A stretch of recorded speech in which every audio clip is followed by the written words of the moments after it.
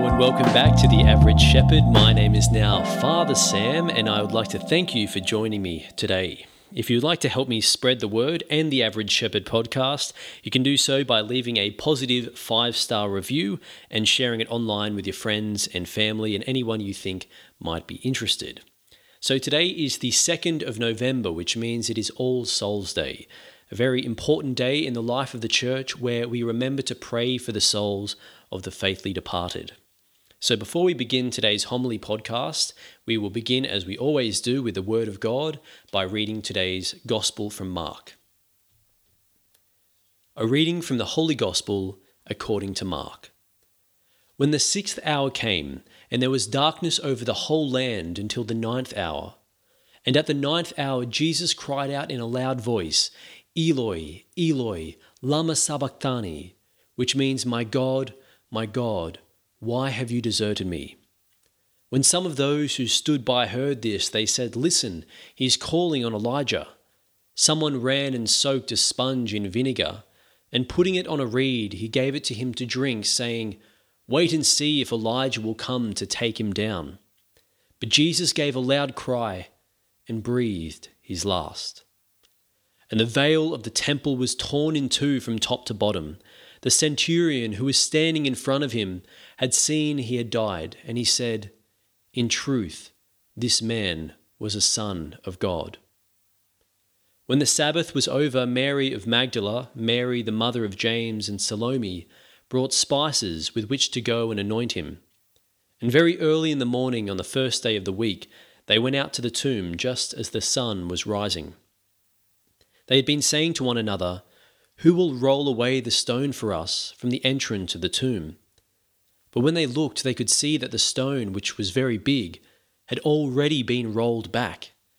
On entering the tomb, they saw a young man in a white robe seated on the right-hand side, and they were struck with amazement.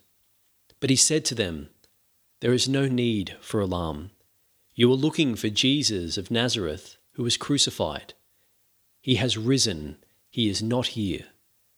See, here is the place where they laid him. The Gospel of the Lord. I don't think anything is more confronting to our human nature than the reality of death. I think it's quite natural for us to spend most of our lives seeking all kinds of distractions and trying our best to avoid even thinking about death. For this reason, in my office, I've actually got a plastic model of a human skull, which just sits there on my desk and stares at me all day long. And while this might seem a little bit morbid, it's actually an ancient Christian practice called a memento mori, a reminder of death. And its purpose is to help us to appreciate the present moment and to inspire us to being prepared for our own eventual passing. But even though we know that death is inevitable, it still grates against our soul. And I think that's because at the deepest level, it does not feel natural for us to have to die. In God's original plan, as we read in Genesis, God made us for eternal happiness with him. But through the sin of Adam and Eve, death entered into the world, and humanity has inherited the effects of their original sin. As we hear in Paul's letter to the Romans chapter 6, the wages of sin is death. And while our souls retain their eternal quality, our bodies must at some stage, of course, pass through the gates of mortality. The thought of death is hard to bear. Despite its inevitability, it can be scary, it can be painful, and it can be the cause of intense sadness.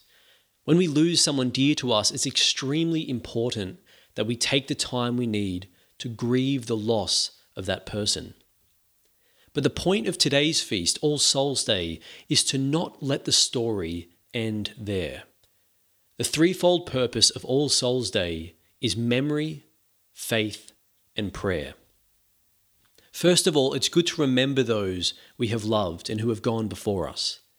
We remember first the gift that they were in our lives and the blessings they brought to us along the way. But it's also good to try and remember them as they were, with all of their wonderful qualities as well as their limitations, to remind us of their humanity, to unite ourselves more closely to them in our shared need for God, both in this life and after death. But All Souls Day goes beyond mere memory though, because it's also a day of faith. As we heard in the gospel today, death was not the end for Jesus, and nor is it the end for us and for those we love. As we heard today, the tomb was truly empty. The stone had been rolled away when the women arrived. Christ had risen from the dead, and he has entered into the glory of heaven with the Father and the Holy Spirit forever.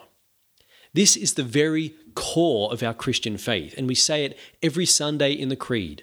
I believe in the resurrection of the body and life everlasting. Amen. Our hope in the resurrection of the dead is the very reason we live as Christians. So All Souls Day is about faith, that those who have died with Christ will also be raised with him in glory. And finally, today is a powerful reminder to never stop praying for those who have died. The church still teaches us that all who die in God's grace and friendship, but are still imperfectly purified, are indeed assured of their eternal salvation. But after death, they undergo purification so as to achieve the holiness necessary to enter the joy of heaven. This, of course, is the doctrine of purgatory. There's no definitive teaching about what purgatory looks like exactly or how long it takes, but today serves as a reminder to continue praying for the souls in most need of God's mercy. For that purpose, let us pray.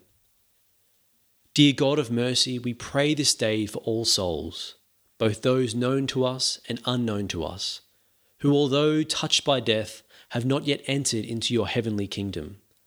While they loved you in their lifetime, they failed in some way to attain the perfection heaven demands. So in our love for them, we offer up our prayers, our small works of mercy, in the hope that your mercy will flow to them and bring them to eternal peace with you. May they intercede for us and win for us the graces we need to live out our life on earth in perfect obedience and love of you, so that we too may join them in everlasting life with you in heaven.